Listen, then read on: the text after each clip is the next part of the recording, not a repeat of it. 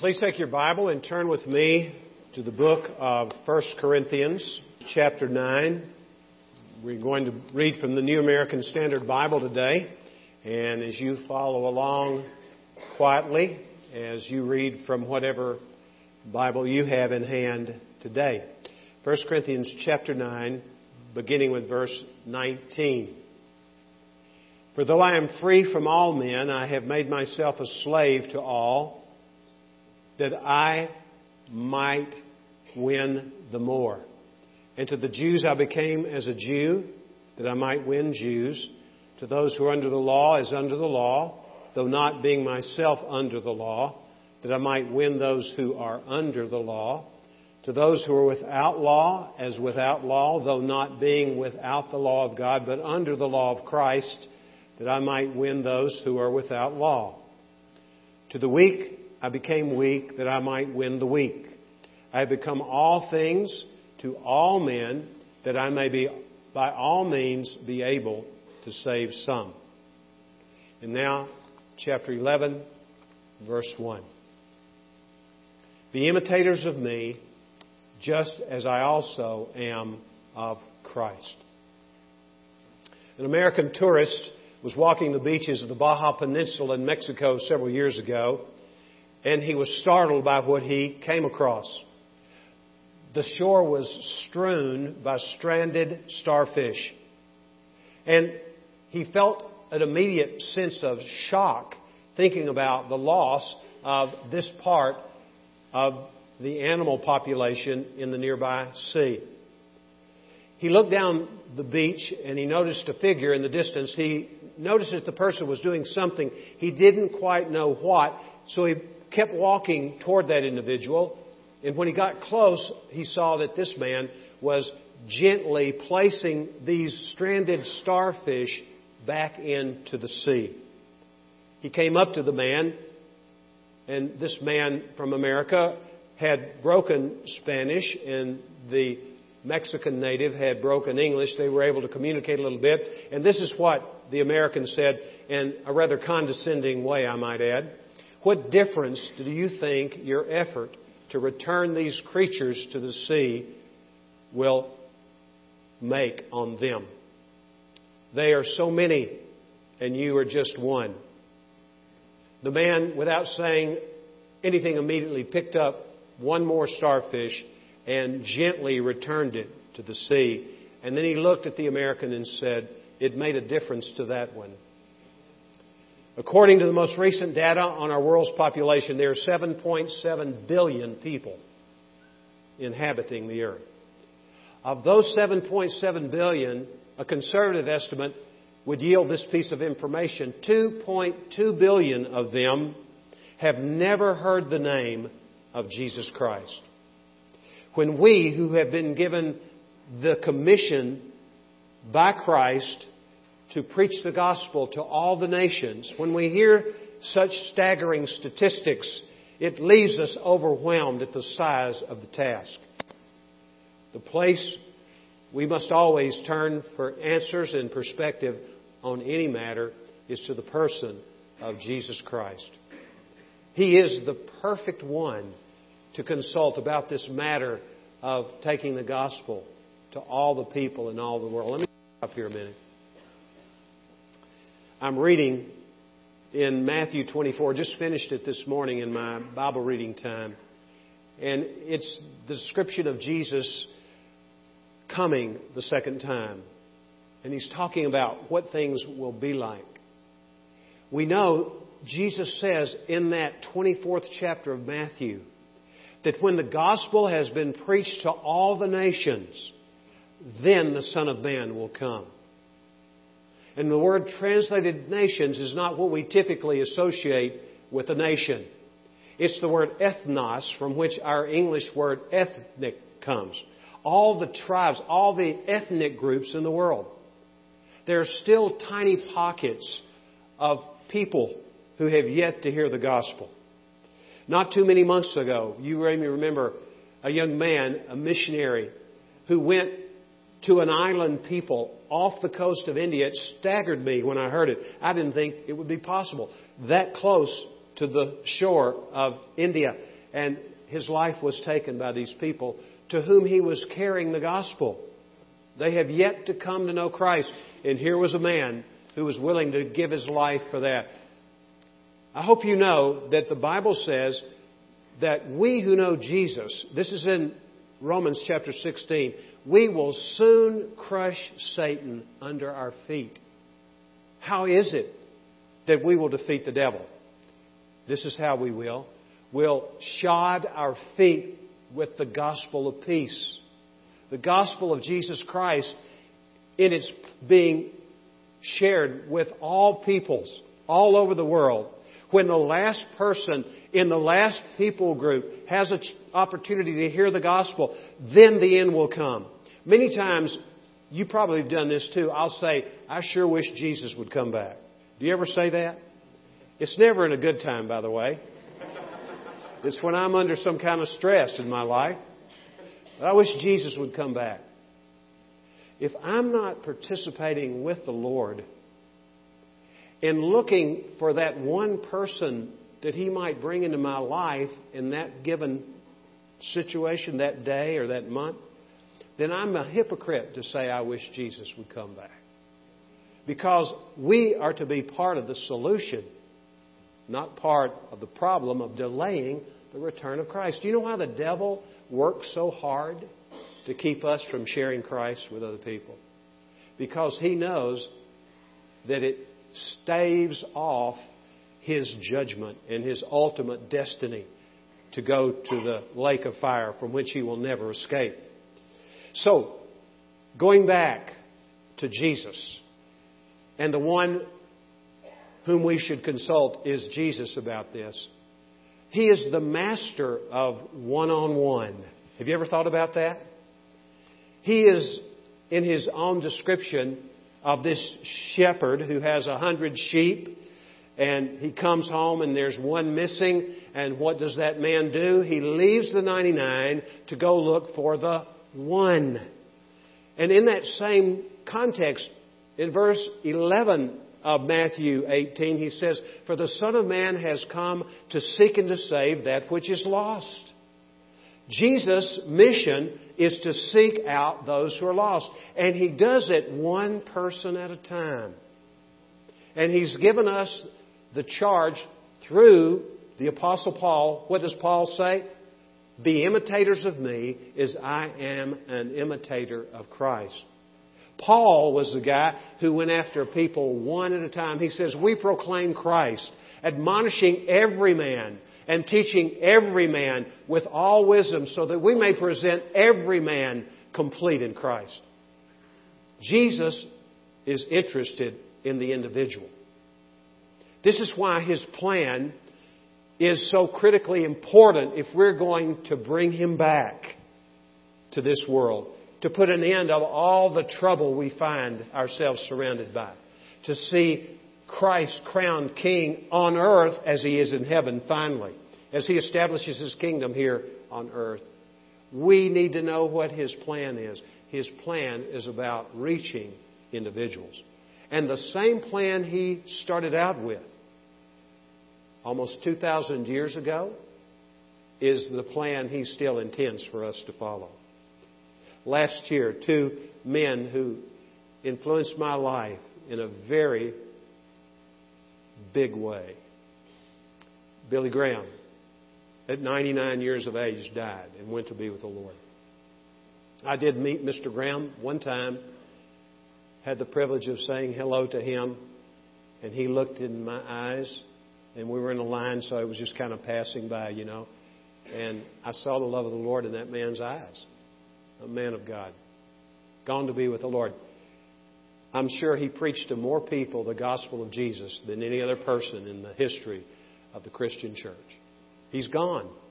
R.C. Sproul, last month, marked a year of his departure. A great theologian. These men impacted me and undoubtedly many others. But may I tell you this? There have been men like them for 2,000 years, and the gospel has not reached every people group in the world yet. So please don't mishear what I'm saying. I hope you know how much I appreciate Dr. Graham and Dr. Sproul. I'm deeply indebted to the Lord and to them for what they have done in helping me to grow as a believer. But if it were left up to the evangelists and to the scholars and to the missionaries and to local church pastors like me, we would never reach the world. We haven't yet. 2 millennia, we haven't. The devil has kept people who don't think they have a right or have the know-how or have the power to be part of this vast vanguard of people who are given the marching orders of Jesus to bring Him back by sharing the gospel. Our own denomination has set a goal for this year to try to encourage every church, and those churches who are led by pastors like me, encourage all the members to get a heart to ask the Lord, Lord, who is the one you want me to reach in 2019? Wouldn't that be great if we embrace that? We've had probably, I'd say, 900 people worshiping with us this weekend, all 3 services included. Let's just say half of those people would say, I want to be part of that. Say 450 people did. And they embraced the challenge. Can you imagine what difference that would make in El Paso? Now let me stop here and make this observation as well. I can never make anybody believe in the Lord Jesus Christ as their Lord and Savior. I have been guilty of trying to do that a lot in my life, but I've given up on it. Not because I'm discouraged, but because I realize Jesus is the one who saves people. He typically chooses people like you and me to be the agents of the message, the gospel of Jesus Christ, which is that which changes people irrevocably. But we can't force anybody to be saved. We are just His heralds. We're the ones, I'm not talking about me now, I'm talking about you, really. People who make up the body of Christ, who know the Lord and love the Lord and have a relationship with Him. And He lives in them. What does Paul say when he says, imitate me as I imitate Christ? What does he say about himself? I am crucified with Christ, nevertheless I live, yet not I, but Christ lives in me. And the life which I now live in the body, I live by faith in the Son of God who loved me and gave Himself for me. That was true for Paul. That's true for you if you know Christ. If you know Jesus, He's taken up residence in your heart. And He wants to use you just as surely as He used the Apostle Paul to share the gospel with other people. The power is in the gospel. The power to change lives, one person at a time. When Jesus says, for the Son of Man came to seek and save that which is lost, it's recorded there in Matthew 18. It's also found in Luke 19:10. And do you know what story that follows immediately? In fact, Jesus would have said what He said when He says the Son of Man has come to seek and to save that which is lost. Right after a man named Zacchaeus, who was the chief tax collector in Jericho and that whole region, he had been changed by Jesus. He had been what we would call saved by Christ. And he had declared his testimony. Jesus had been on His way through Jericho en route to Jerusalem to face His demise. He saw this man Zacchaeus and he said, Zacchaeus, I got to come to your house today, so get down that tree and take me to your house. And he introduced himself to Zacchaeus and he was saved. I repeat, Jesus goes after people one at a time. And He uses people like you and me to do it.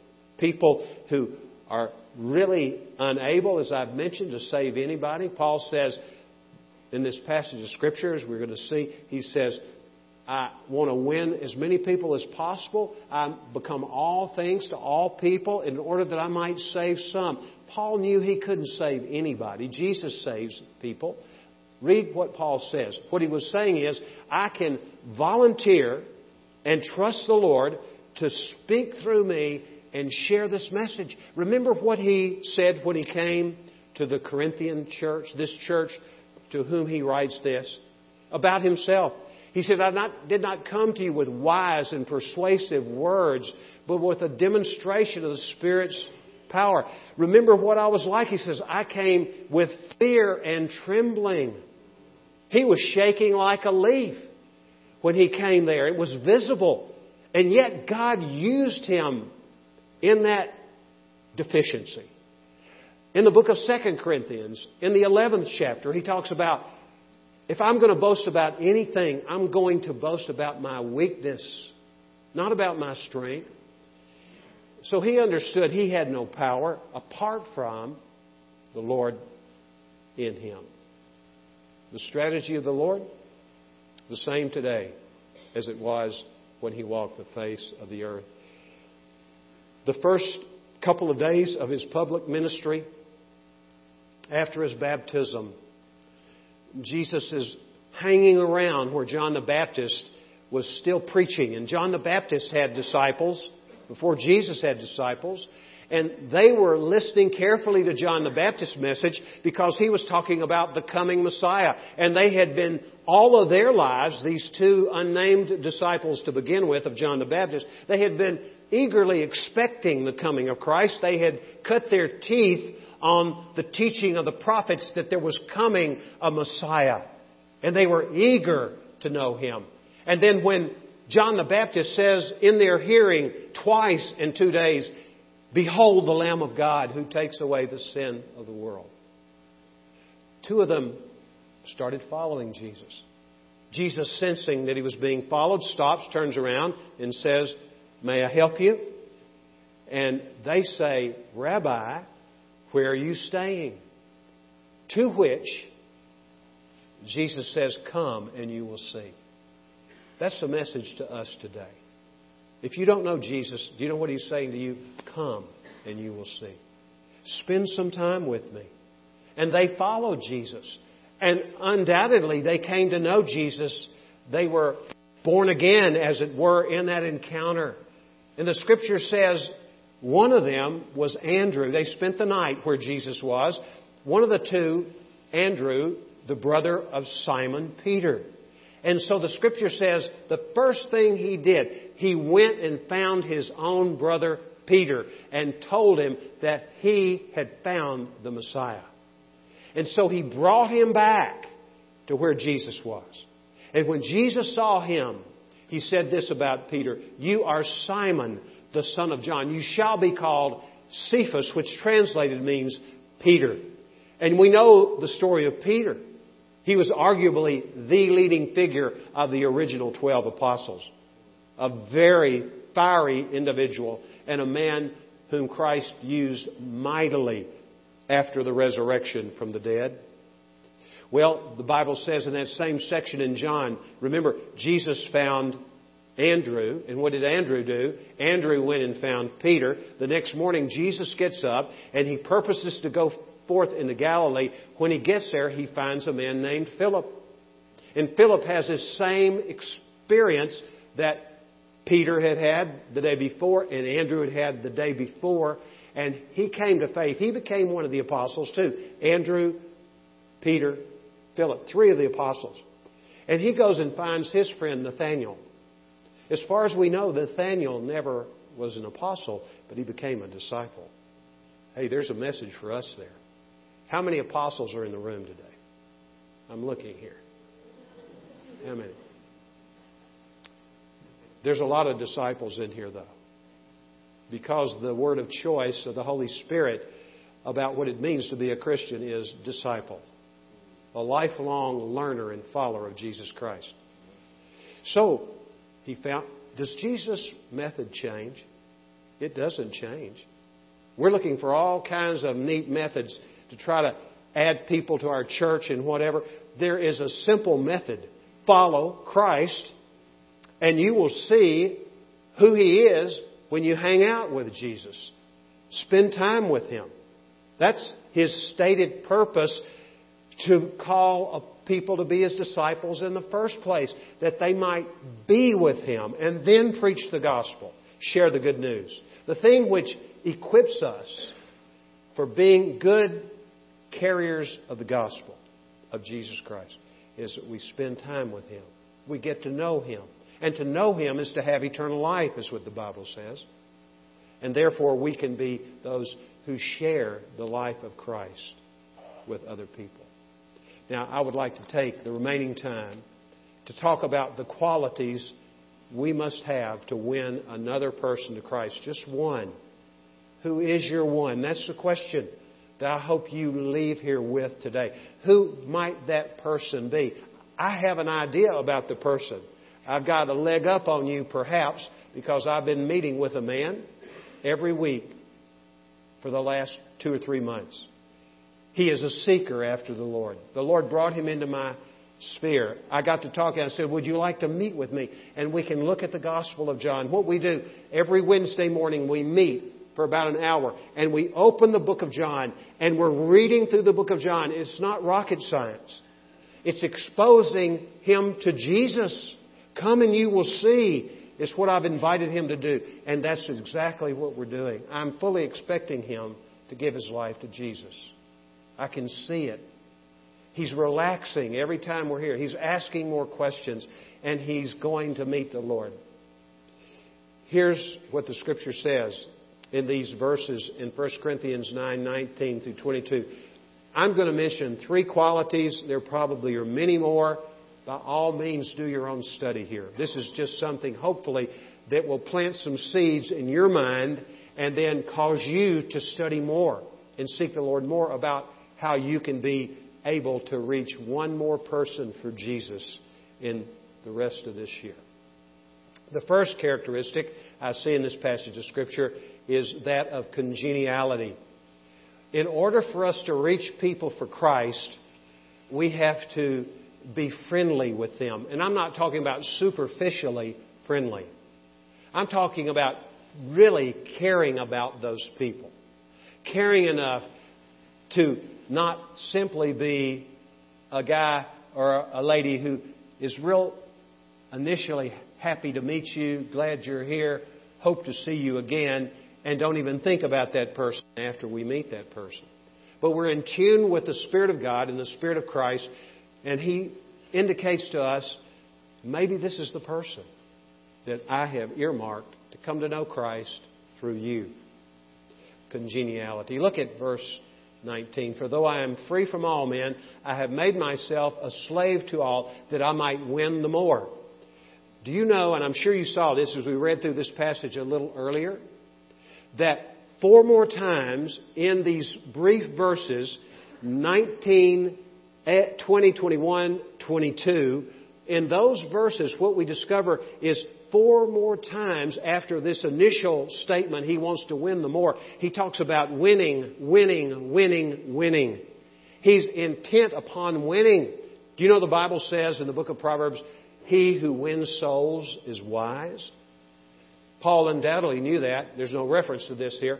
But he was eager to win the people because he knew that they would be people who would be used by God too to spread the gospel. Because Paul was not a man who simply devoted himself to preaching to people, seeing them come to faith and then dropping them and going looking elsewhere. He invested his life in those individuals. You know the name Luke. His name is on one of the Gospels. Also, he wrote the book of Acts. If you put those 2 books together, do you know that would be 1/4, 1/4, 25% of your New Testament written by one man to one person, the same person. The man's name is Theophilus. In the first chapter of the Gospel of Luke, verse 4, this is the way in which Luke, the beloved physician, approached him, addressed him. He says this, O most excellent Theophilus. The word most excellent, or the phrase before an individual's name in Roman parlance, conveyed the idea that this person is a dignitary, probably in the Roman government in some way. So, he was not a believer. Luke probably ran across him somewhere. Maybe Luke was a physician in the royal court even. We don't know that. He very well could have been. But nevertheless, he met this man, and the Lord put it on his heart to spend the time to write a whole gospel for one person. Can you imagine? Can you imagine how much research went into that and how much time and the pain that took to write? And then we come to Acts, and Theophilus shows up again. And this time, Theophilus is not called most excellent in the introduction. He's just known as Theophilus. Why the change? Well, we don't know for sure. But it's probable that the change was related to the fact that in the meantime he'd come to Christ. He was a brother now, and the gloves were off, so to speak. He didn't have to handle him with kid gloves anymore. He was his brother in Christ. He'd been saved. Amazing. 1/4 of our New Testament written for one man. Does that spell something out for you and me? The importance of the individual in the Christian life. It's not a mass movement. It's a movement of God's Spirit through individuals to reach individuals with the gospel of Jesus Christ. In the book of Colossians, chapter 4, there is an appeal for congeniality in the way in which we relate to people who don't know Jesus yet. Colossians chapter 4, let's look at it. Verse 5, conduct yourselves with wisdom toward outsiders, making the most of the opportunity. And this command, conduct yourselves, is a command which means keep on living this way with wisdom toward outsiders. Outsiders, of course, would be people who don't know Jesus yet, making the most of every opportunity. Let me share a story. It comes from the experience of one man who's a part of our church. He was 12 years old, born into a prominent family in Mexico. At the age of 12, he was sent to boarding school. It was a school that was for young men like him who came from wealthy families, whose families wanted to give them the best education possible so that they too could carry on the family tradition. His story is that when he got there, he was a bit lonely. He was with a bunch of boys his own age. There were older boys too, and of course the older boys picked on the younger boys. But in their grade, which would be about the 7th grade, most of these boys were good-looking boys. They were intelligent young men. They were athletic. They were cool. There was one kid, though, that stood out. He was none of the above. He was described by this brother, who tells the story, as being pimply-faced, kind of geeky. His clothes didn't fit too well, and they didn't match. He didn't know how to match his clothes very well. And he was just kind of a nerd before there was such a word. He was a nerd. But this brother in our church told me, he said there was something different about him. I had come, the brother who tells the story, I had come from a family that was just nominally Catholic. There was really no religion in our family. And I didn't even give God the time of day. And so I came to this guy and I said, what is there about you that when you're picked on, you don't behave like the rest of us when we're picked on. You don't curse people out. You just have this perpetual smile on your face. What is it about you? And he says, it's Jesus Christ in my life, he said. This is a 12-year-old at boarding school, 12 years old. And so this brother's story goes, he gave his life to Christ through the witness of this peer, 12 years old.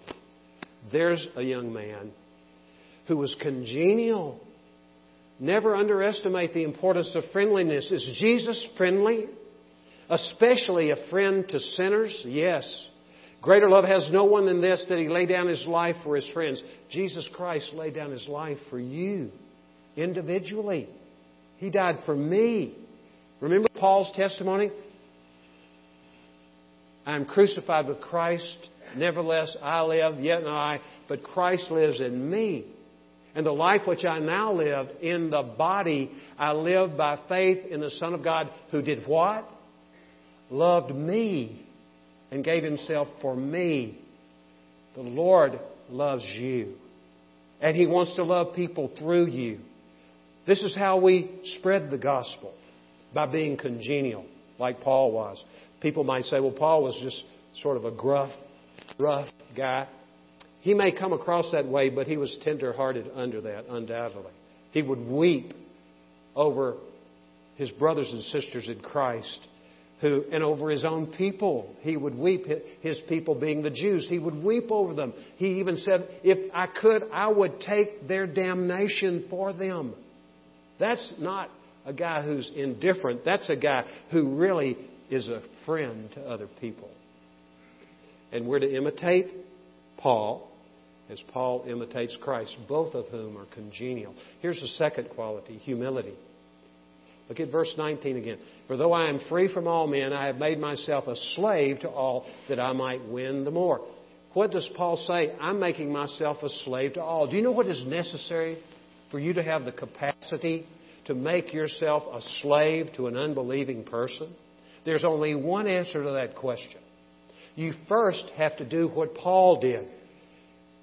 His favorite way of introducing himself to churches when he would write to them was, I am a bond servant of Christ Jesus, which simply means I'm a slave of Christ.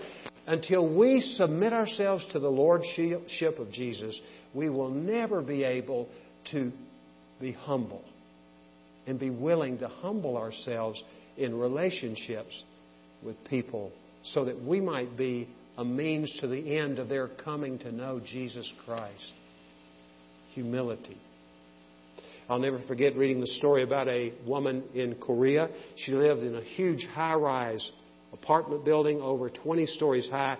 She knows Jesus. Her pastor encourages her to do basically what I'm seeking to encourage you to do through the Word of God, by the Spirit of God today, to begin to look for people who don't know the Lord and just befriend them and reach out to them and love them.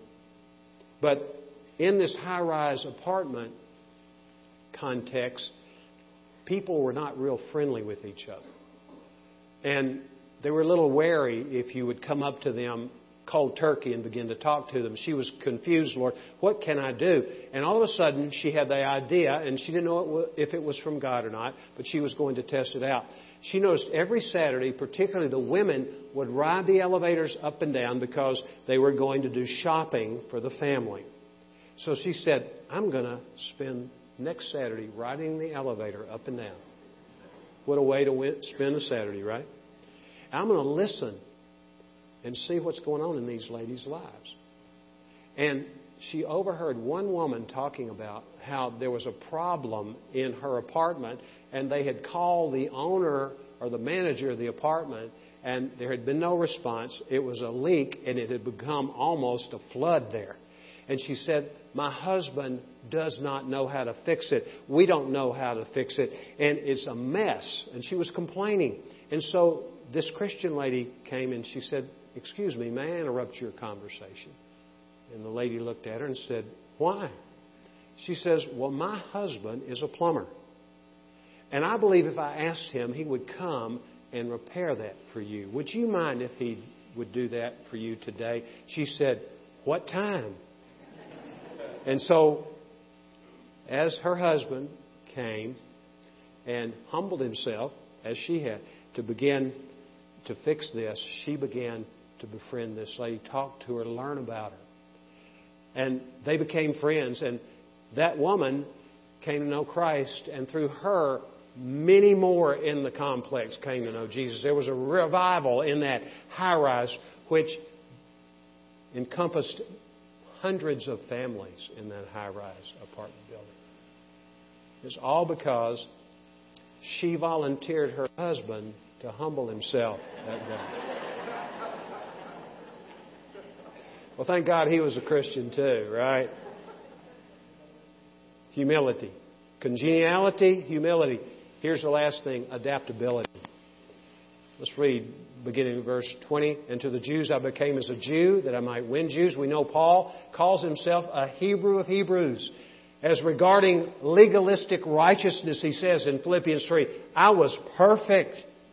I was at the top of my graduating class in rabbi school when I sat under the teaching of the great Rabbi Gamaliel in Jerusalem. I mean, that was this man's pre-Christian testimony. But he was no longer, he was still of Jewish extraction, but he knew he was in Christ.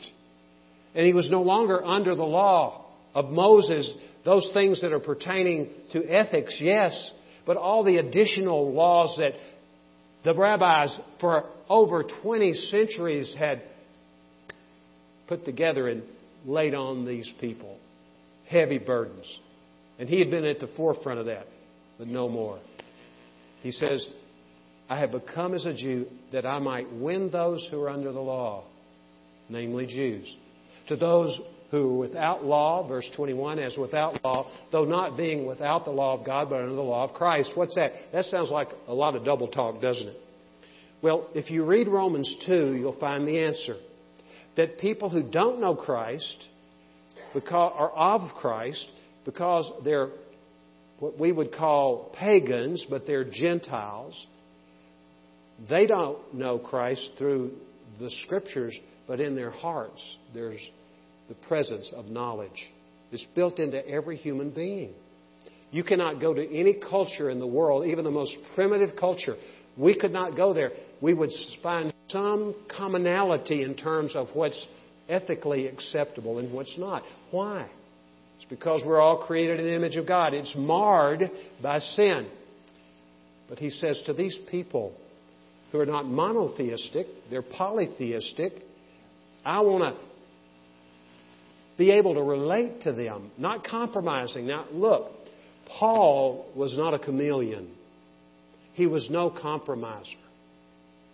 But he had become all things to all people without compromising the tenets of the Scripture, the gospel message, in order that he might win some to Christ. Look at verse 21. 22. To the weak I became weak, that I might win the weak. I become all things to all men, that I may be by all means able to save some. That's adaptability, isn't it? We have to be flexible to win people to Christ. That's not easy for some in the room because of your temperament. All the more reason for God to use you.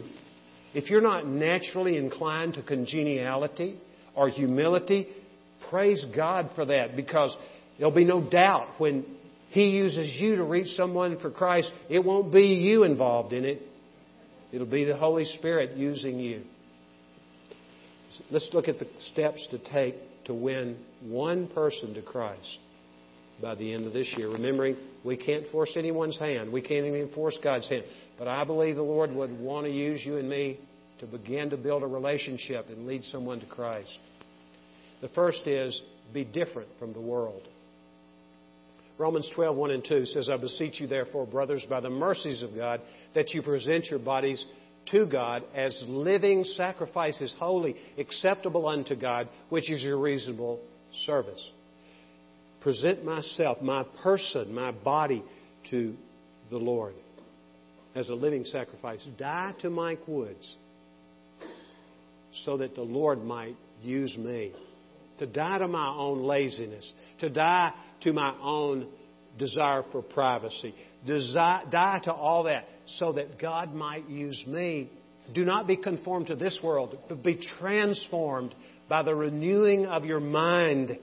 Be a man or a woman who wants to be used by God. And we go to be trained by God by reading the Bible. You don't have to go to seminary or Bible college. You don't even have to have a college degree. If you can read, you can read the Bible, and the Holy Spirit will teach you. He will give you the mind of Christ, and He will help you. Here's the second thing. Be filled with the Spirit. Now, this whole idea of being filled with the Spirit is much misunderstood. It's so mystical, and we think there are weird things associated with being filled with the Spirit. We're wrong on all counts. Being filled with the Spirit means to be controlled by the Holy Spirit. That's what it means. And we will be like the Spirit of God. We'll be loving and joyful and peaceful and kind and gentle and good. We'll be self-controlled. We'll be people who are different. Remember, we're to be different from the world. We'll be different, and that will be so attractive to people who are accustomed to other people seeking to use them, to get something from them. We're not here to get anything from anybody, are we? We're here to give it away. Give love away, the love of God, which has been shed abroad in our hearts. Acts 1:8, Jesus says, "You shall receive power when the Holy Spirit comes upon you, and you shall be my witnesses." Where does the power for witness come? When the Holy Spirit comes upon you. When you have the Holy Spirit, be filled with the Holy Spirit. You have Him if you know Christ, but you may not be controlled by Him. So prayerfully take this before the Lord and say, "Lord, I don't really understand what it means to be filled, but I know I'm told to, and I know there's a direct relationship between my being filled with the Spirit and my being used to reach other people for Jesus. So for your sake, Lord, and for the others' sake, please fill me with your Spirit." The third thing is be prayerful, asking the Lord to show you who your one is. If you start thinking this way, He will show you.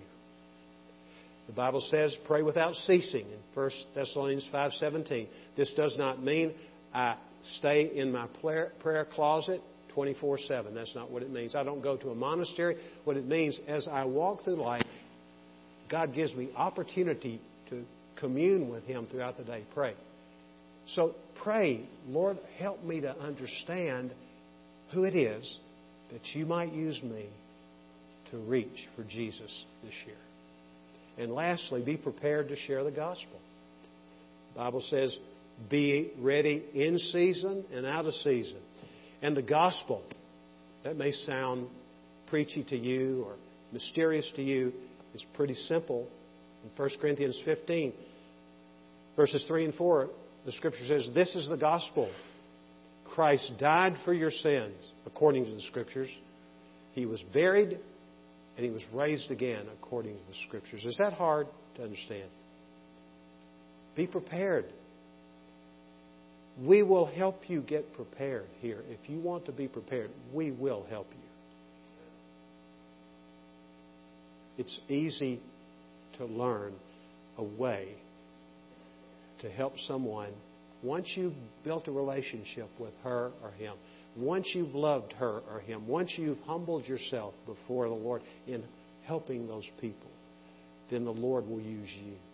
It's just a real short step once you have built that bridge of relationship which is selfless and like Christ to that person. The Bible says in Romans 1:16, the gospel is the power of God for the salvation of everyone who believes, to the Jew first and also to the Greek or the Gentile. That covers all of us.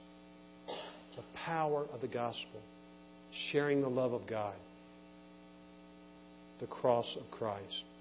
This season of the year, there's no better season for us to make that kind of commitment. Would you bow your head?